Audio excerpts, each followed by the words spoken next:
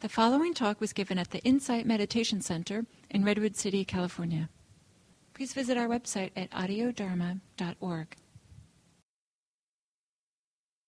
It's always wonderful to be here. Good morning to you. I'm so glad I'm here. When I woke up at 6:30, I realized it was 7:30. I went to the symphony last night, and it was gorgeous and wonderful, but I got in bed kind of late, so I forgot. But here we are. Most of us believe that communication is talking. And when in my daily life at the Federal District Court in San Francisco, I'm dealing with lawyers and people in deep conflict all the time, and it's all about talking. In my experience as a mediator, a meditator, a long-time yoga and meditation practitioner, and a human being who's made lots and lots of mistakes, I generally have taken the low road in my life, I've discovered the obvious, which many of you probably already know, that communication is about 90% listening. Listening skillfully, however, is very different from the normal listening that we do, which is, wow, I don't agree with what this person is saying. And as soon as they shut up, I'm going to set them straight, and here's what I'm going to say. So I'm planning in my head what I'm going to say as soon as they take a breath or close their mouth or pause so that I can leap right in and reveal to them the wonderful truth that I have acquired in my mind while I've paid absolutely very tiny bit of attention to what they've been mumbling about, which was entirely wrong in the first place, so why should I bother? That's what we call listening.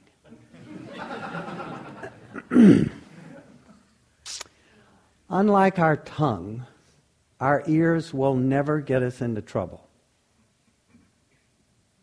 So this morning I'm going to talk about what the Buddha had to say to us about listening, what wise listening actually is and how it relates to wise speech, and what the distinctions of wise listening are, so that the model of listening that I will give you is something that you can easily practice and take on. Generally speaking, when I am communicating with you, I must first set an intention to communicate and connect with you in a deep and meaningful way. And then I must be prepared to listen in myself to what arises in resistance to that intention. I must listen deeply to you, what you're saying, what you're not saying. I must listen to life as it's happening right there in the moment between us as we connect with one another, or we don't connect with one another. And when you speak, I must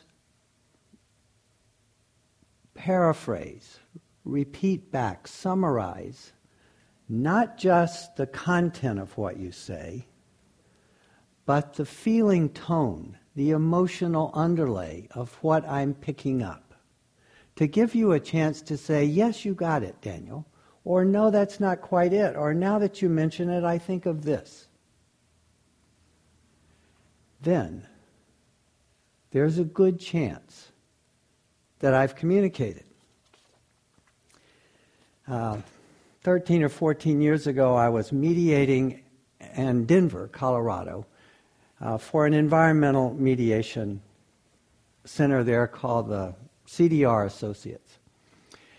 And in Denver, there was a Latino neighborhood that was, not surprisingly, surrounded by freeways on all sides, because after all, it was a poor neighborhood, and this was a great place to build freeways. And in addition to the freeways, there was heavy industry everywhere. But this neighborhood was a multi-generational neighborhood, and they had hung on through great challenges externally. They had the most organized neighborhood association I have ever encountered, and a dynamic, incredibly powerful and articulate leader. There were block captains for every half a block, so when something happened, they had tremendous internal communication. And grandparents, fortunately, were still there to care for the grandchildren when the parents were working in the difficult culture that we all know we have now in our country. One of the industries that was nearby was a chemical offloading plant, a transfer point for a chemical company down in Alabama that made hydrochloric acid and other very toxic chemicals.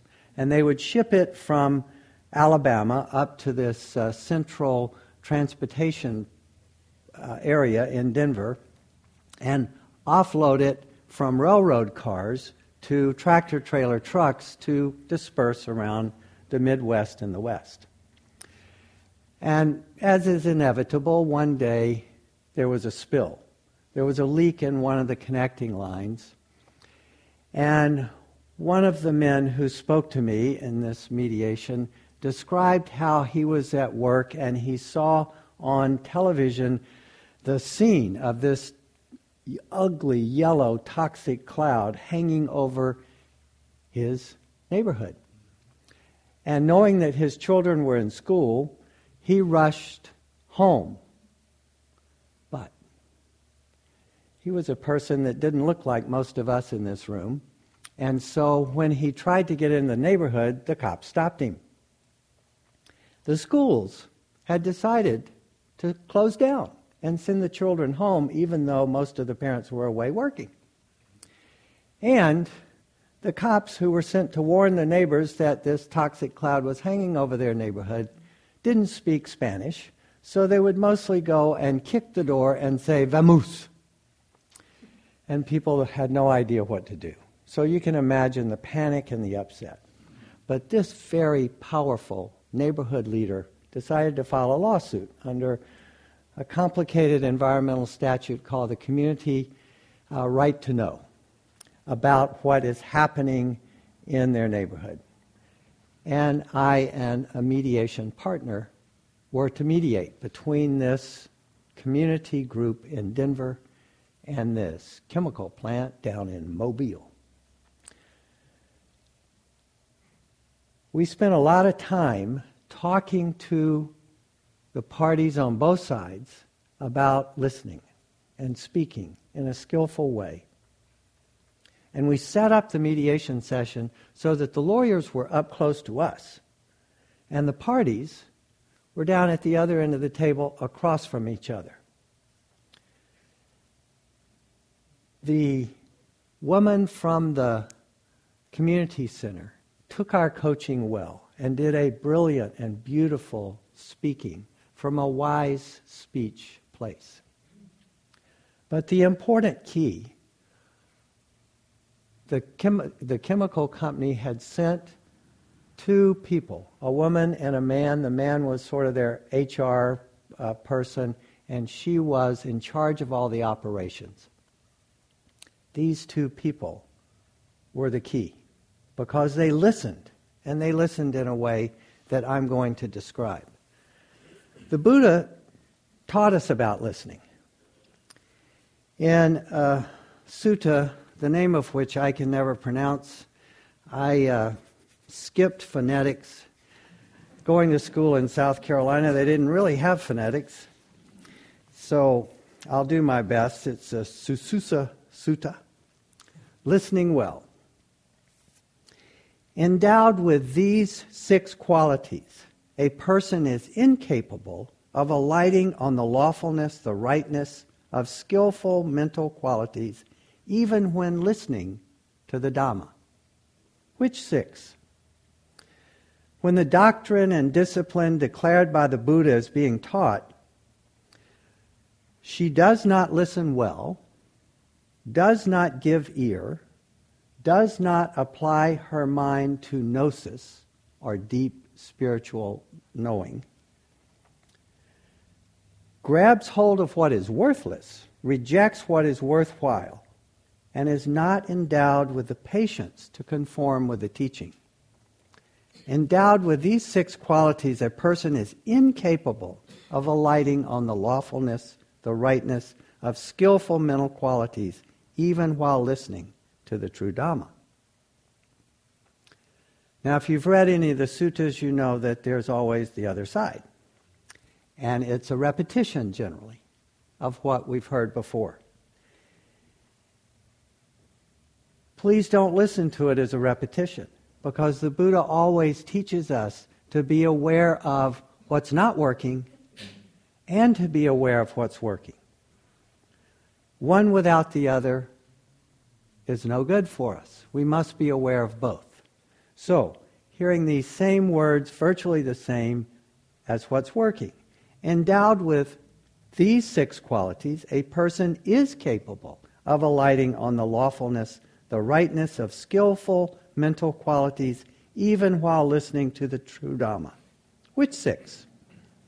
When the doctrine and discipline declared by the Buddha is being taught, he listens well, gives ear, applies his mind to gnosis, or deep spiritual understanding, rejects what is worthless, grabs hold what is worthwhile, and is endowed with the patience to conform with the teaching. Endowed with these 6 qualities, a person is capable of alighting on the lawfulness, the rightness of skillful mental qualities, even while listening to the Dhamma. So, these 6 qualities, what do they really mean in terms of practically listening? Listening well is the first one. My internal experience of being mindful, when you're speaking to me, am I aware? Am I present? Am I with my breath? Am I in my body? Am I scattered and away?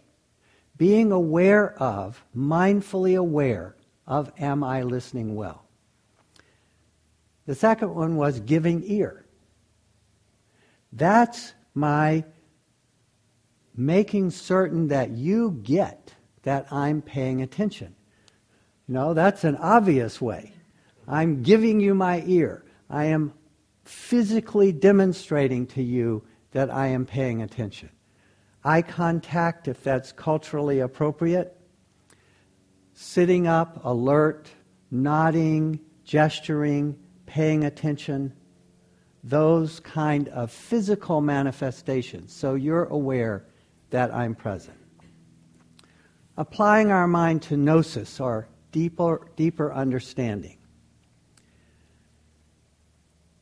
We live in relative reality, where everything is a paradox. And of course there is ultimate reality, the deep truth. And there's lots of nice philosophical discussions between relative reality and ultimate reality. But when I'm listening to you, my ability to hold what you're saying in the paradox of your view and my view is the deeper wisdom. That there's no truth inside me or inside you. The truth emerges and arises between us. And that's the deeper listening of skillful, the deeper wisdom of skillful listening.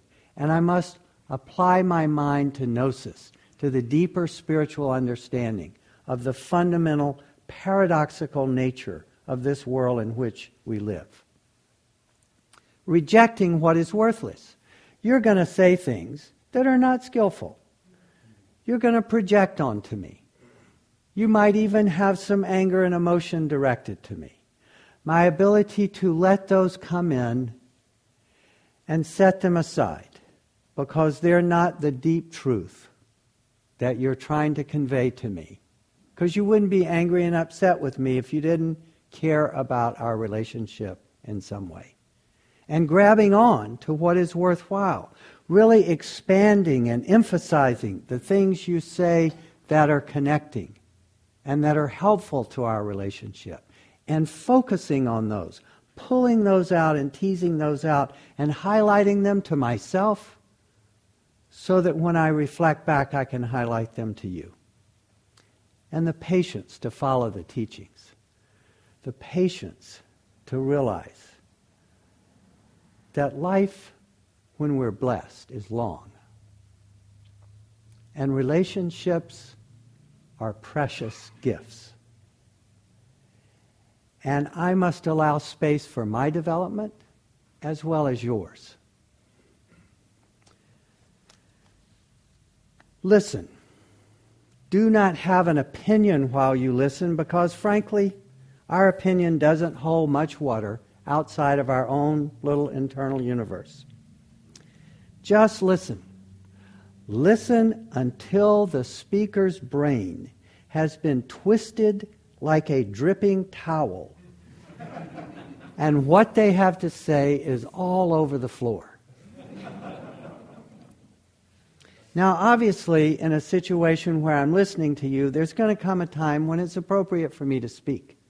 And this talk this morning is not about wise speech, but I want to remind us all of the principles of wise speech, because they're actually directly applicable to listening, and when I'm speaking, I must be aware of them. An intention to speak with a way that supports loving kindness. Being aware of my intention when I speak. Where am I coming from? Intention is volitional. It is purposeful. It causes. And that is karma. If I speak with an angry, ill intent, that has a purposeful, volitional quality to it. Intention is like a seed. A seed is tiny and small, but it grows into a huge plant. When we are aware of our intention, we are intervening mindfully in the very place that we cause our own karma. So, intention. And then there are two pairs, is the way I hold them and practice them. Truthfulness married to kindness. There may be something that I need to say to you that's important for me to convey. But can I say that truth in a way that's kind? It will work better. And then there's helpfulness and timeliness married together. So we all have great advice to give to people. And when somebody is talking about a struggle they're having, we instantly know exactly what they should do. And so we're eager to be helpful. But do they just want to be heard?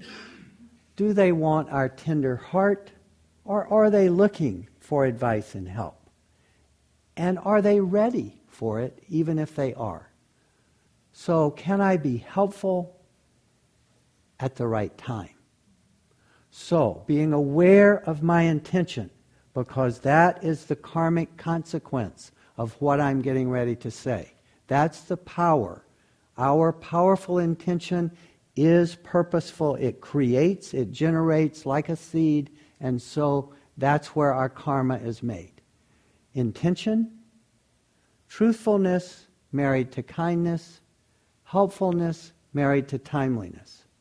Philip Moffat, in his wonderful new book, Dancing with Life, says, right speech involves listening from the heart. That is, you give your full attention to the words of others and listen without judging, without preparing a response or comparing. Listening from the heart means that you listen with an attitude of compassion, kindness, and humility. So, how do we apply these 6 qualities of listening to the wise speech in a practical way in our daily life? So first, there's a structure for understanding what true communication and listening is. And it's a simple structure, and it's one to practice and be mindful of. When I am listening, I am not just listening to you. I am remembering the first two qualities the Buddha spoke of. I'm listening well, which means I'm listening mindfully inside. I'm aware of my bodily reactions. I'm aware of my emotional reactions. I'm paying attention on a dual track, actually a 3-level track, as I'll get it ready to tell you. So I'm aware here.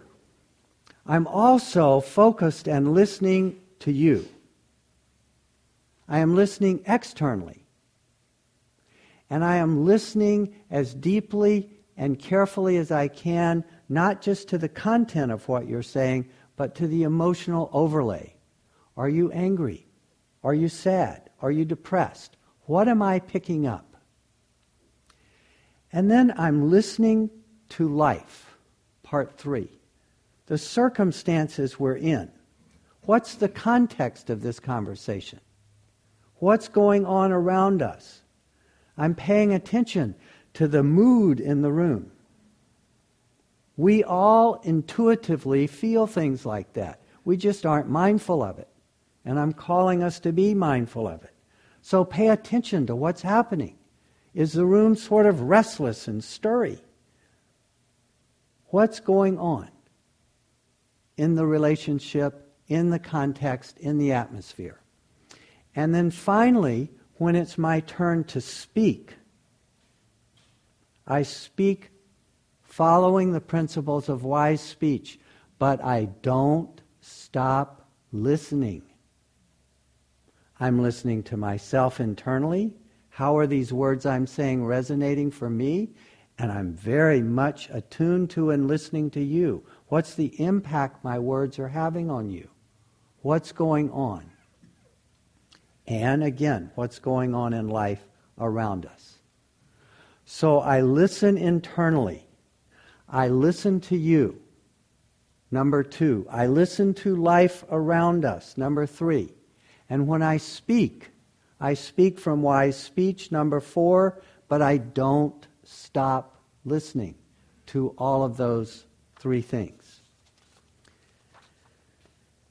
Scientists have recently discovered something that there's a book, it's a turgid and difficult book, but I still tentatively recommend it. Dan Siegel, who's a professor at UCLA in the medical school, came to speak at Spirit Rock January a couple of years ago. He's an absolutely incredibly brilliant man, way above my pay grade. But he has written a book called The Mindful Brain. And it's very interesting if you're into this kind of stuff. And he talks about something called mirror neurons in that brain, which I had read about before, and some of you may have heard about mirror neurons. I'm going to do not so good a job of explaining them, but they're the best that I can understand them, because science, I'm not. They discovered mirror neurons because scientists were studying what happened in the brain of a monkey when they ate a peanut. So they had the monkey all wired up, monkey eats a peanut, and they see what happens. And they see that a certain area of the brain, which they're associating with excitement and good feelings and sort of an internal, positive, happy satisfaction, that area of the brain is activated. And then by chance, which often happens in scientific experiments, while they were taking a break, but the monkey was still wired up, one of the scientists ate a peanut. And they noticed that the same areas of the brain in the monkey lit up. And they tried various other permutations of this and discovered that it was only when someone did an intentional act that area of the brain lit up. So when the monkey intentionally ate a peanut, fired up happiness, joy, connection.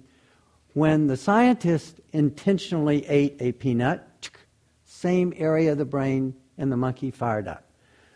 Lots of experiments between, and they have now identified mirror neurons, that we actually have the ability, as Dan Siegel writes, at a neural level, we embed in our brains not just what we physically see, but the mental intention we imagine is going on in someone else's mind.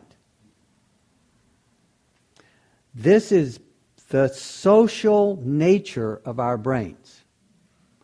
Now, the way it works physically is through our five senses. I see you, I hear you saying something, and it goes into my senses. It actually goes first into the amygdala, which is the most primitive part of the brain, our reactive, fear-driven, fight or flight part of the brain. And it goes down through what's called the insula, which is like the superhighway of the brain, into our bodies. And guess what? It goes into our guts. So we feel it. And we send it back up through our insula, those feelings and reactions inside ourselves, and then it goes to the prefrontal cortex, which is the executive area of the brain, where we sort and figure out what's happening. So we are wired for empathy. And it's pretty interesting to think about why we are.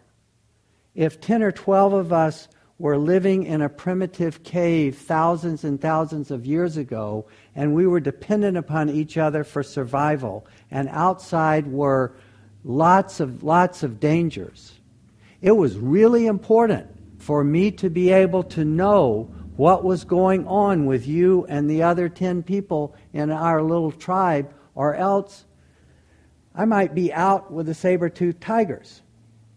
So those of us, our surviving ancestors, intuitively communicated with one another and connected with one another for survival.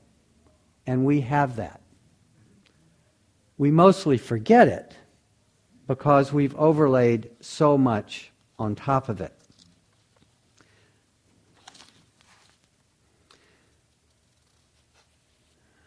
So, how do we put this into practice? What does it look like in a practical way? Empathy is the ability that we have to let another know that we understood them. And not only did we understand the words, but I am able to demonstrate in words back to you that I understand what you've had to say to me. It's an abbreviated reflecting of the facts and the feelings of the speaker. What we do instead of empathize when we're speaking with someone in a conflicting situation, or just in a situation where they're trying to tell us something important, like my daughter calling me up on the phone and telling me something that's going on with her in preparation for her marriage, which is coming up next Sunday. When she talks to me and she's upset about something, and I reflect back, Jessica, I hear that you're really concerned. Let me say it more clearly. I hear that the tube leading to the refrigerator in the house that you just closed on last night has burst, and there's water all over the floor 2 weeks before your wedding. And that's the facts and the feeling. Honey, you're really upset and scared about that. And she says, no, you didn't quite get it, Dad. I'm really, really upset. I'm losing it. What am I going to do? And I don't know what to do. So when I empathize and I reflect back the facts and the feelings that I hear from another, that gives them the chance to listen internally and say, Yeah, Dad got it. Or there was more that I needed to tell him, so I can add to it. Or no, that's not really it. I know I said that, but that's not really it. It gives him the space to go deeper and figure out more where they are. What we do, which is unskillful, rather than that very simple empathetic response, where I abbreviate and reflect back to you the facts and the feelings that I've heard, to demonstrate to you that I understood, and to give you a chance to correct me if I'm wrong, or go deeper and expand. What we do instead is that we ask questions. Well, what's going on, Jessica? What happened? She's not up to telling me what happened at that point. She wants to connect with me at a deeper level because she's in a crisis. But we ask questions. We instantly tell them what to do. Call your insurance company. Da-da-da-da-da. So we start to fix the problem. Or we give them sympathy, which is different from empathy. And in a situation like I'm describing, is likely to engender a negative kickback reaction, which will surprise and hurt us, because I'm being sympathetic. My goodness, why are you biting my head off? Because sympathy isn't appropriate initially. Empathy, which emphasizes, which demonstrates that I heard your facts and I heard your feeling and I'm letting you know that I got it. That's empathy.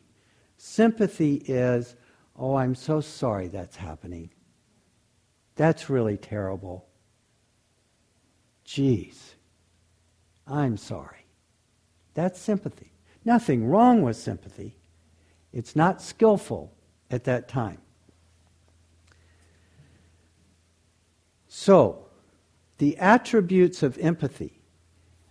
I show concern about the situation and the emotion. I'm not evaluating.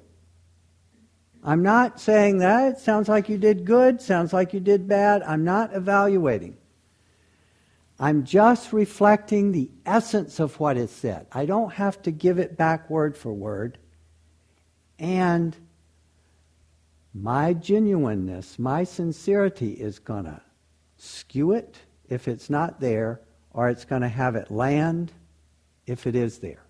So, going back to the 4 parts, I must listen internally while Jessica is speaking to me, so that I'm aware of what's happening in me, how I'm reacting, so that I can, when it's time for me to speak, be mindfully present. And I must listen to what's going on, because I know our long-term father-daughter relationship. I know the circumstances she's in, and I know she's getting married and she just got a new job and moved into a new house, so she's definitely in overwhelm. So I have to take all listening to life, listening to the circumstances. And then when I speak, practicing being aware of my intention, truthfulness married to kindness, helpfulness married to, is it the right time? So I might say something, I might use, it sounds like, blah, blah, blah. I think you must be feeling, blah, blah, blah. Very simple words. Nothing really hard about it, except being mindful. Asking questions, no. Doesn't work. Forget it. Reflect back, and when they get that you're with them, they'll provide more information. Connecting first is what's really important. And this is especially for those of us who are guys. Empathy we're humans. We just have been cultured not to express it. But we got it. We know how to do it if we will do it. Don't ask questions, and especially for guys, don't fix the problem. It's not your job. Your job is to listen wisely and demonstrate that you care and you understand the content and the feeling. There'll be plenty of time when you've established that connection to help problem solve. The time will arise for that, but not in the beginning. The other pitfall is believing that empathy equals agreement. You might be saying something about me that I don't agree with. I might later, if I've meditated on it and reflected on it, realize that there's truth to it.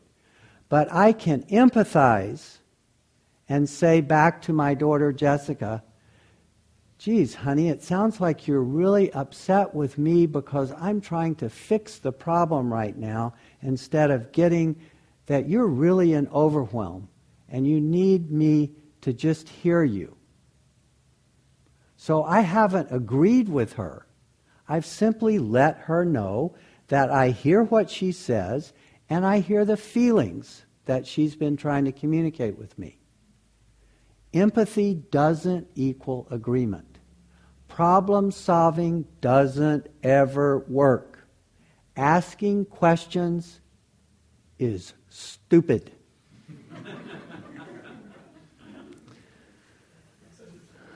So, at the end of that environmental mediation in Denver, the problem in the lawsuit was that if the plaintiffs won, the defendants had to pay a huge fine to the federal government for violating their right to know what had happened when that hydrochloric acid spill occurred, and the medical consequences of it, the danger to their children, the long-term effect, etc. The company's failure to respond and provide that information to the community, if the plaintiffs won the lawsuit, they paid a fine to the federal government. Didn't help the community at all. What the community wanted, there was one small plot of green space left in that community. And it was owned by another company, and it was an abandoned lot. The kids had no place to play except in the streets of the trailer park and in the streets of the neighborhood. They wanted a park. So we had encouraged them, my co-mediator and I, to talk to the city to see if the city would manage and take on the park, and to talk to the owner of the plot and see if he would sell it, if the chemical company would buy it. So we had all that in place. And several weeks went by, and the same people came back. And again, we had the party sitting down at the far end of the table, across from each other. And here was the time for the woman who was vice president of this chemical company to demonstrate whether she had listened wisely and whether she could speak wisely. I didn't know. I was a little nervous. And the lawyers, of course, want to maintain control of our clients. We don't want them to speak. We should speak and make, it'll be okay. Let me do all the talking. But this woman stood up and she said, I have something to say to you, and I've thought about it a long time, and the way I'm going to say it is going to really upset my lawyers. And you could see them sort of, buzz, red alert, red alert, red alert. But I'm going to do it anyway. She said, I have talked to the president of the company, and we want you to know that we cannot imagine what you went through with this event. I know that nothing like this would ever happen in my nice white neighborhood in Mobile, Alabama. There are no freeways close to my neighborhood, and there's certainly no chemical offloading plants close to my neighborhood. And she proceeded with a profound and appropriate apology. And then she said, the president and I have agreed to a certain amount of money to help you purchase the park. And I recognize that traditionally in legal situations like this, we make an offer, and then we negotiate, and then we arrive at a figure. But in the spirit of the way you communicated to us last time, and we want to communicate to you now, we feel like it would be completely inappropriate to negotiate. And I recognize that I'm taking a huge risk because you might not believe me. We want to offer you $150,000 to buy this piece of land, and I knew that that was more money than they had even hoped for. And that's all I've got. I have no more. In respect to you, I am not negotiating. I am offering it all to you. Now that was wise speaking and wise listening, which preceded it. And the case not only immediately settled, we had to first calm the plaintiffs down because they wanted to negotiate and get more, but we handled that. Our world can work so much more skillfully than it does. And what we're seeing all across the country is evidence of our inability to speak and listen wisely. None of us in this room can control what's happening in Washington and the craziness of the wars in the Middle East and the Far East. But what we can control and what will make a profound difference is if we do it ourselves in our own lives. Doing it because intention is an act of karmic consequences.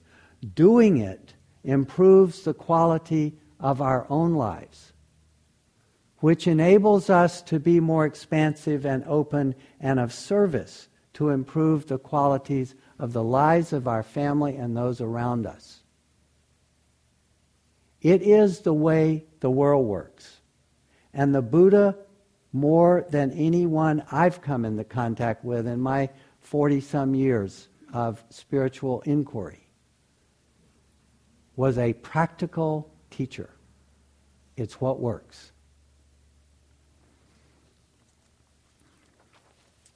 The Silence by Wendell Berry.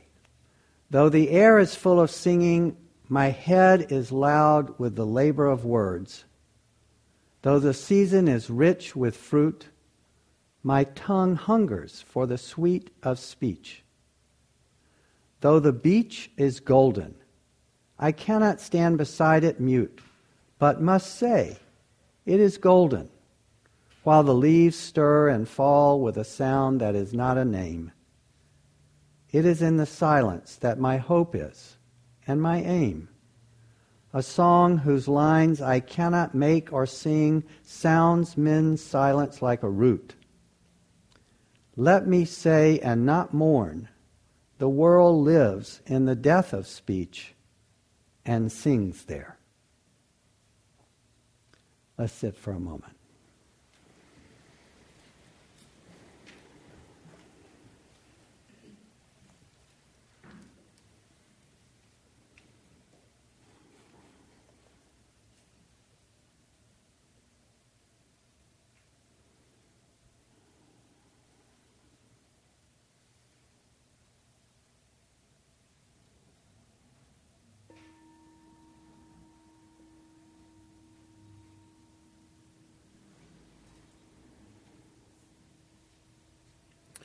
Now, I'm happy to take some questions, and those of you who need to leave, feel free to leave, but those of you who would like to sit for a few minutes and ask some questions or have a discussion, I'm happy to do that.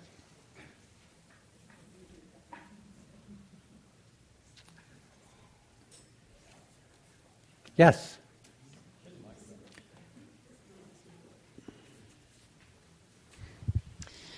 Thank you. What of your writing would you recommend that we reference to get sort of the essence of your talk today? Nothing. Can I have your notes then? Yes, you may. If you'll give me an email address, I'll happy to email them to you. Thank you. I'm working on a book on mindful conflict resolution, and this talk will be a part of that, and I'm determined to finish it by the end of the year. So it'll be published in 2010, hopefully. Thanks. But if you want my notes, give me an email address. Also, Yes. This talk will be coming up on audiodharma.org sometime in a couple of weeks or so, if you want to listen to it over again, as I will. Let it sink into the brain. Yes.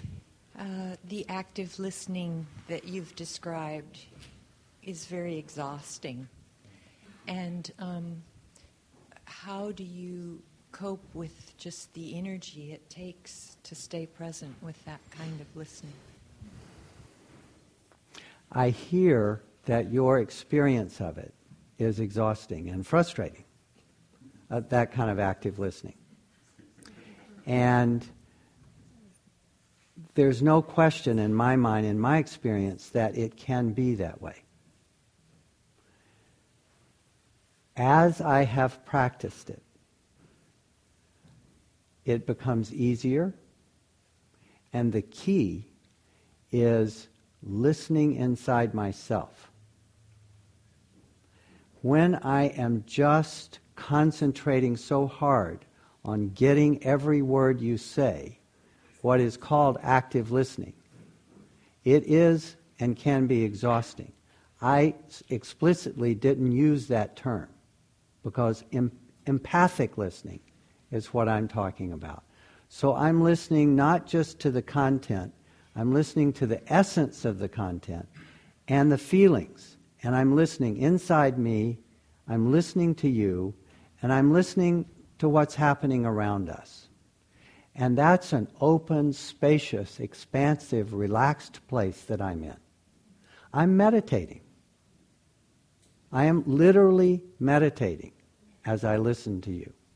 I'm aware of my breath, I'm aware of my body, and I'm totally open and present in being with you. So it's different from active listening. Just the other night, for example, I was having dinner with a close friend of mine, and he had this long preamble, the essence of which was, I've got some really tough feedback to give you, and you're probably not going to like it.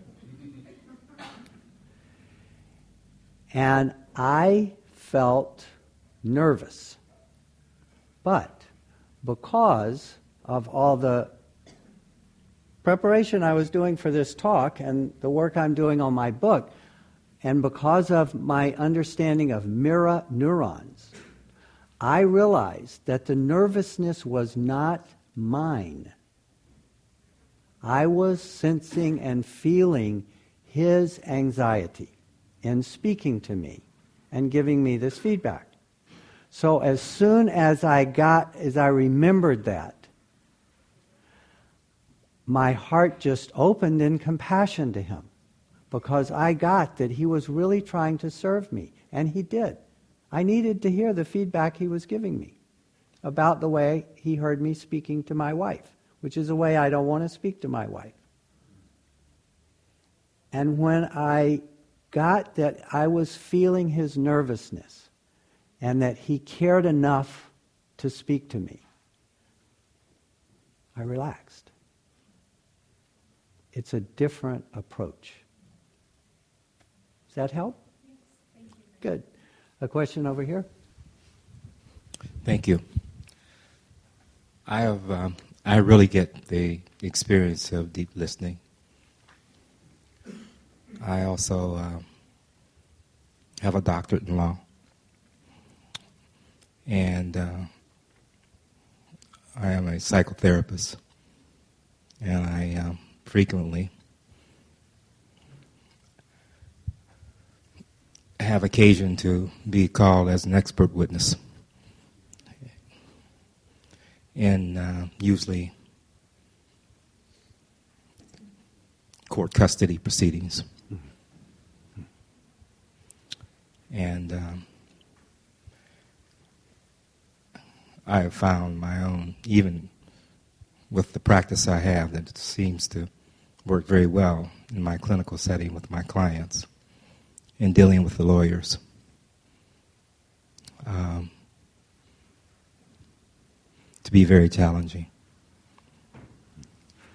I understand the process, what law school does to young, maturing minds. Yet, it's still very difficult for me. Mm-hmm. Yes. And I wonder if you might offer some insight to lessen my suffering. What an interesting background I hear that you have, this combination of your legal experience and your therapy and obviously your mindfulness practice and stepping into family situations that are fraught with the very heart of the dysfunction and destruction of our culture right now. You're right on the point of that. And that's got to be deeply and profoundly impactful on you. I do two things when I am dealing with lawyers and mediation, which is pretty frequently.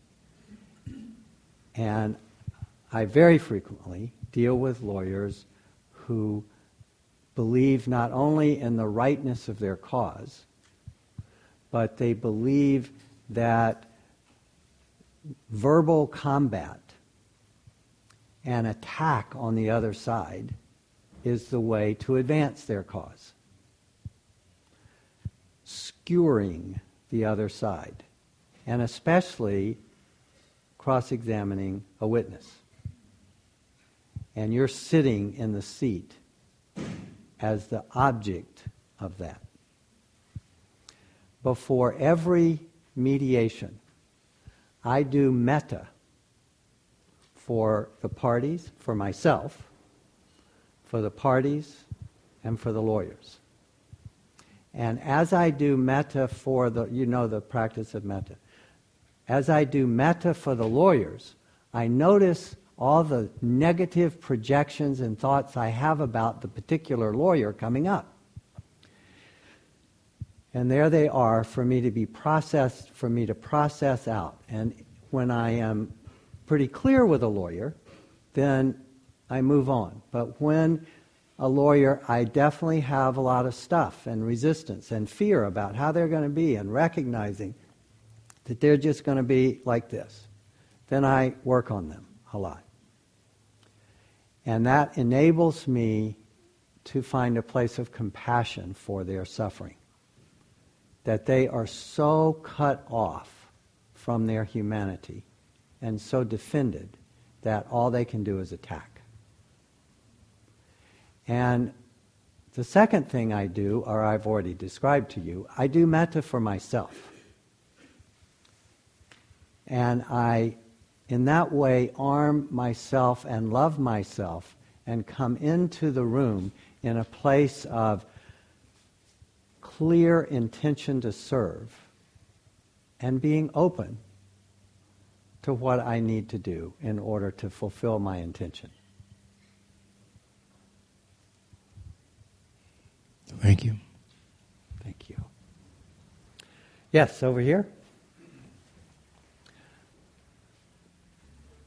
I was curious, as a talking about your day-to-day life, the mediator, and you're listening to both sides, and presumably have this open mind and try to listen mindfully and hear, again, with an open mind. But what I'm curious about is to think of it, in a more grandiose plane. Here's the Dalai Lama, and he's talking to the Chinese governmental officials regarding their disagreement.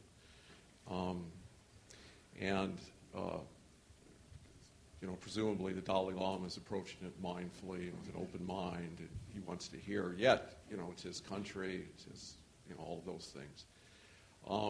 This sort of dilemma that we're presented with as individuals, where we want to be mindful, we want to listen to our daughter, we want to listen to people that we're in relationships with and hear them. Yet, to back off into the grandiose a little bit, the Dalai Lama and his thing, and he wants to hear, but he definitely wants his country back. And he definitely, this is mine. I don't know what the Dalai Lama definitely wants, but from the newspapers, I would think. So how do you, is this a dilemma that comes up with you that I want to hear, yet I know I have something in the back of my mind, like I want my daughter to do this, or I want my wife, or how do you deal with that? If I've said it clearly, I hope.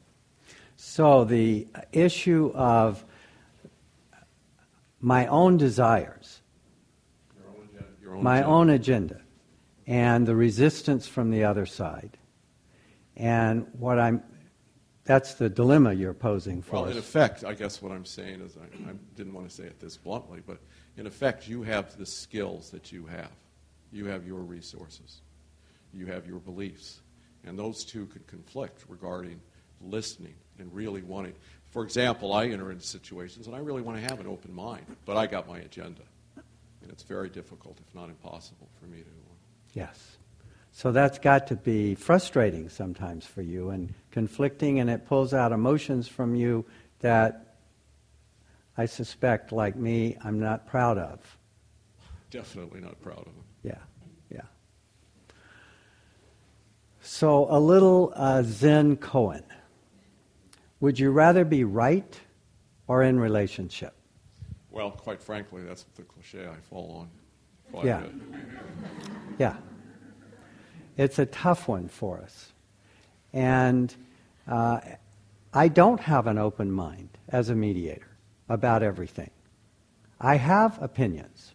So if I fail to listen to myself internally when I'm in a conversation with the two sides, if I don't maintain internal awareness and I'm just listening to them, I run the risk of forgetting my agenda and my view of what should happen. And so when I speak to them, I might speak to them from my agenda and my view. To the degree that I practice the number one thing I talked about, which was being mindful of myself, being aware of myself, listening internally, listening externally, listening to the circumstances of life, and then speaking from the wise speech teachings. So, I'm in a situation with my wife, for example, where I want A to happen and she wants B to happen. I have a choice to push for A or to listen internally to my desire for A, to listen deeply for her desire for B, to remember and be aware of the context of life happening around me, and then allow myself to speak wisely. And what happens is I am able to let go of the mistaken belief that the truth lives in me. It doesn't. The truth emerges in relationship. The truth is among us, between us, within us collectively, because we are a system. We are an organic system on this planet We are so deeply connected. That's what mirror neurons are. And we forget that. And we come from an individual, separated worldview. An old Newtonian mechanistic separative worldview. That the parts can be separated and examined and understood as parts, not as a system. It's insanity. But it dominated human thinking for centuries and still dominates our political world and our social world. We must move to a quantum, relativistic, systemic worldview. And inside a quantum, relative, systemic worldview, the truth is among us. It's not in me. So my ability to listen internally, to listen externally to you, to listen to all of life that's happening, including my worldview and the systemic connected nature of us, will allow the truth to emerge, and I get to be surprised at what it is. And sometimes with my wife, it might be, oh, let's do A. Sometimes it might be, okay, let's do B. And oftentimes, it's X. It's some unknown thing that we both go, wow, what about this? And there it is. Because we've come from honoring, listening, speaking, relationship, and our connections. That's the heart of it for me. Beautiful question, sir. Thank you. Yes. When does it become appropriate to ask questions, especially if you're confused about what you've heard or you're unclear? Fabulous. So after you've spoken and I've empathized back by reflecting succinctly what I've heard and the feeling that I believe you've spoken, and you come back and sort of clarify it, there will be a sort of a natural moment where you can say, I don't quite, I'm not sure I'm getting it. It'll just emerge and arise. And especially for us guys, when the first impulse to ask a question comes up, when the second, the third, we need to hold off as long as possible because our impulse to problem solve and ask questions is so strong. But there will be an organic moment when it just makes sense to say, I'm not sure about this. Help me understand. Because the conversation will start to move and flow in a way that will surprise you. Yes? There's a practice called compassionate communication or nonviolent communication from Marshall Rosenberg. Mm-hmm. I was wondering how, sounds like what you're talking about is similar to that, but can you contrast the two? Yes, Please. definitely. In the course of my 40-some years of exploration, I've dipped my toe into things like neuro-linguistic programming and NVC. And for me, and I speak just for me, a highly structured process doesn't work. My mind gets caught up into what does it mean when their eyes go up to the left and their head tilts up? I don't remember it well. I don't hold it. It's too complicated for me. And I notice every time that it takes me out of being present, I truly believe that communication is more simple. And I believe that people who have created these structures have a mind that works that way. It's sort of an engineering mind. They come up with this structure. And I've watched people do it, and it just leaves me, I bought this card last night in a shop before my wife and I went to the symphony, and it has this little dog on its hind legs dancing, and it says, first dance, then think. It's the natural order of things. And so what I've done my best to distill and offer to you this morning is a communications dance. It's very simple and very easy to operate and understand. And it, for me, calls me present, doesn't put me in my head trying to remember some 25-step structure with subparts. I just can't do it. Thank you. That makes a lot of sense. I see what you're talking about. Right. Yes. I just wanted to offer a communication skills resource. Oh, good.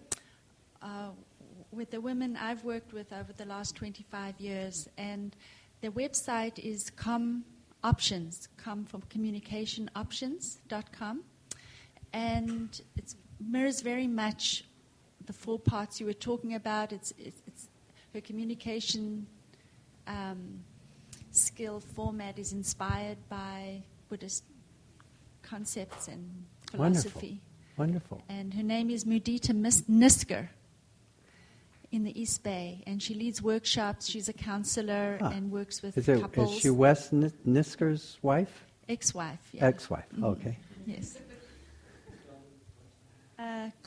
Options, COMOPTIONS.com. Oh, great. Thanks for that. She's wonderful. I highly recommend her.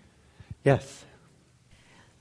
When does listening have boundaries? And I'm speaking about communicating with someone where the communication becomes abusive, and you realize that the person doesn't have these tools that we're talking about. Right. And, when you're in a workplace, you're out in the world, a lot of people are under stress, and what I'm finding is they're not in touch with their feelings. And a lot of times people feel how they react is not really, or they're not really angry for the reasons they think they are. So where do you where are your boundaries in this when you're communicating with someone who's going on, and you can't get anywhere? Do you walk away? What do you do? It depends upon the circumstance, obviously. If it's someone that I'm required by life circumstances to be in communication with, a family member or a coworker, then I'm obviously going to go further in an effort. But if it's somebody that I don't have those requirements, my boundaries are pretty quick and pretty strong. Thank you very much. Namaste, I'm gone. If it's the first situation, the important thing for me to do is to be truthful with kindness. I want you to know that the way in which you're communicating to me, my guess is you're not aware of it, but it's really hard and it hurts me. I don't feel like I have a chance to say a word. And if I say a word, I feel like you don't even listen at all. So I'm willing to hang in here and make an effort, but only so long as and only if I get that you're going to make an effort too. Otherwise, my communication with you is going to be purposeful and short as possible. So I need to get myself up to the courage of being straight and truthful, married with kindness, and starting with that important karmic intention to serve. That I'm not speaking to this person with the intent to hurt them or unload on them all the emotion I've built up over the years when they've done this to me. So I've got to prepare myself so that I can speak to them with the intention to serve, so that I don't have karma kickback for me, and I speak truthfully with kindness, and I want to be helpful, and I want to do it at the right time. And I set those boundaries. It's perfectly appropriate for you to set boundaries. Knowing, being mindful of our systemic connection. And what is the lesson I need to learn here? And how can I, somehow in my life, I have created the karma that's put me in this person's path. Here I am. This is my life. There is so much suffering that comes from the belief that this shouldn't be happening to me. Why is this happening to me? It shouldn't be happening to me. I'm a good person. Hello? It's where I am. It's what's happening. That has to mean that I have karmically put myself there. And do I want to keep putting myself there? Or do I want to get it so that I can move on? That's the issue. So if I give it back to them in the same way they're giving it to me, or if I cut them off with rudeness and self-protection, I'm not going to get it. And maybe a year later, maybe tomorrow, the reincarnation of that person's going to show up in somebody else. And I'll be working on it again. And in my experience, every time it comes around, it's harder. It's more difficult. It's more laden with the fact that I had bad intentions when I cut it off before, and I didn't deal with it well. So it gets more complicated. So, handle it. Meditate on it. Prepare yourself. Really work on it. And free yourself from the consequences of the karma that put that person in your life. It's your life. And you're in it. And it's where you are. And so clearly it's where you're supposed to be. Yes. So I was wondering if you would have any advice for communicating with children, especially teenagers, for instance, who really do not want to listen to you anyway. So when you tell them that you are not working with me, you're not hearing me, they say, great, we won't talk, So what advice do you have on that? Well, I can give you the advice of my single experience with my daughter. One night when she was about 15 or 16, she had taken her mother's place at the other end of the table because I want to sit here. And her mother gracefully stepped aside, and I said something to her. I don't remember what it was, but she stood up, hands on her hip, and said, "You are the biggest that I have ever known in my life." And she stormed out of the dining room and went into her room and slammed the door hard enough to sort of rattle the windows in the house.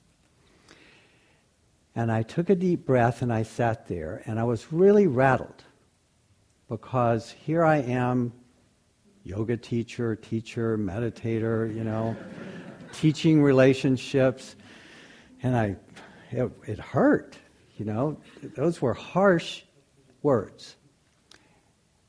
That was my first reaction, and I noticed that, and I kept sitting there. And then I thought to myself, well, I must be doing something right. Because if I had even done anything, even 10%, even 1% of what she just did to me with my father, I wouldn't be here and she wouldn't be here. So I encouraged myself.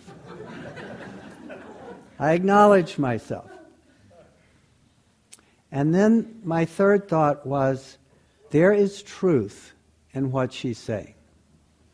I am attempting to control her for her own good.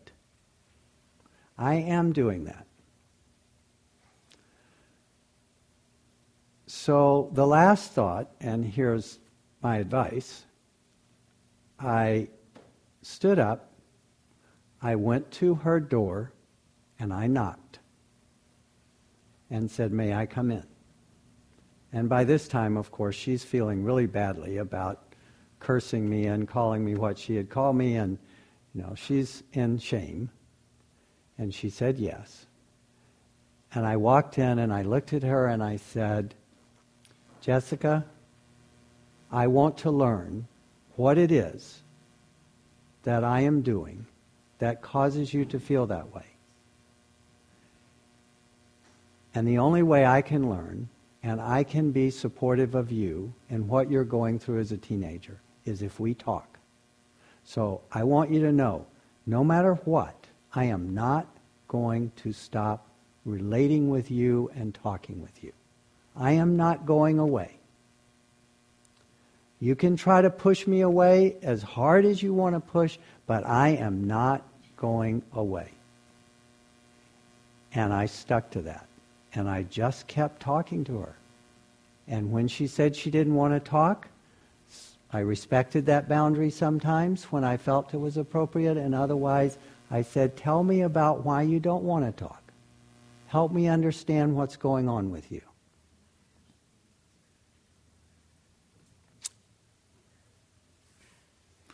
Yes? A while back, last year, you said that you would like to center your practice around metta, I think. Yes. For this year. Yes. How's that going? It's tough, but I'm really liking it because my concentration is improving, and I get to really be much more in tune with the negative thoughts I'm having about myself on a daily basis. When I do metta for myself, I can feel those places where I'm down on Daniel, and then I do it for my mother and my daughter and my wife, and I stay really fresh with those relationships. So I'm finding it to be a very helpful practice. And then, as I said to this gentleman over here, when I'm getting ready to go in mediation, my metta for the couple of days before that is for the lawyers and the parties in the mediation. And that makes a huge difference. So does metta play any special role with regard to the practice that we've been talking about today? Yes. For me, anyway, the experience is that my heart is much more open. And I have more compassion for myself. And so when I'm dealing with someone like this, the woman here, where you need to set boundaries, when I'm dealing with that kind of situation, I have more compassion. And the lawyers that are just have had their minds twisted by the combative, negative way that we do legal work in this country, I have more compassion for them rather than anger. So I commend it to you. Thank you all very much. Bless you and me and the whole wide world.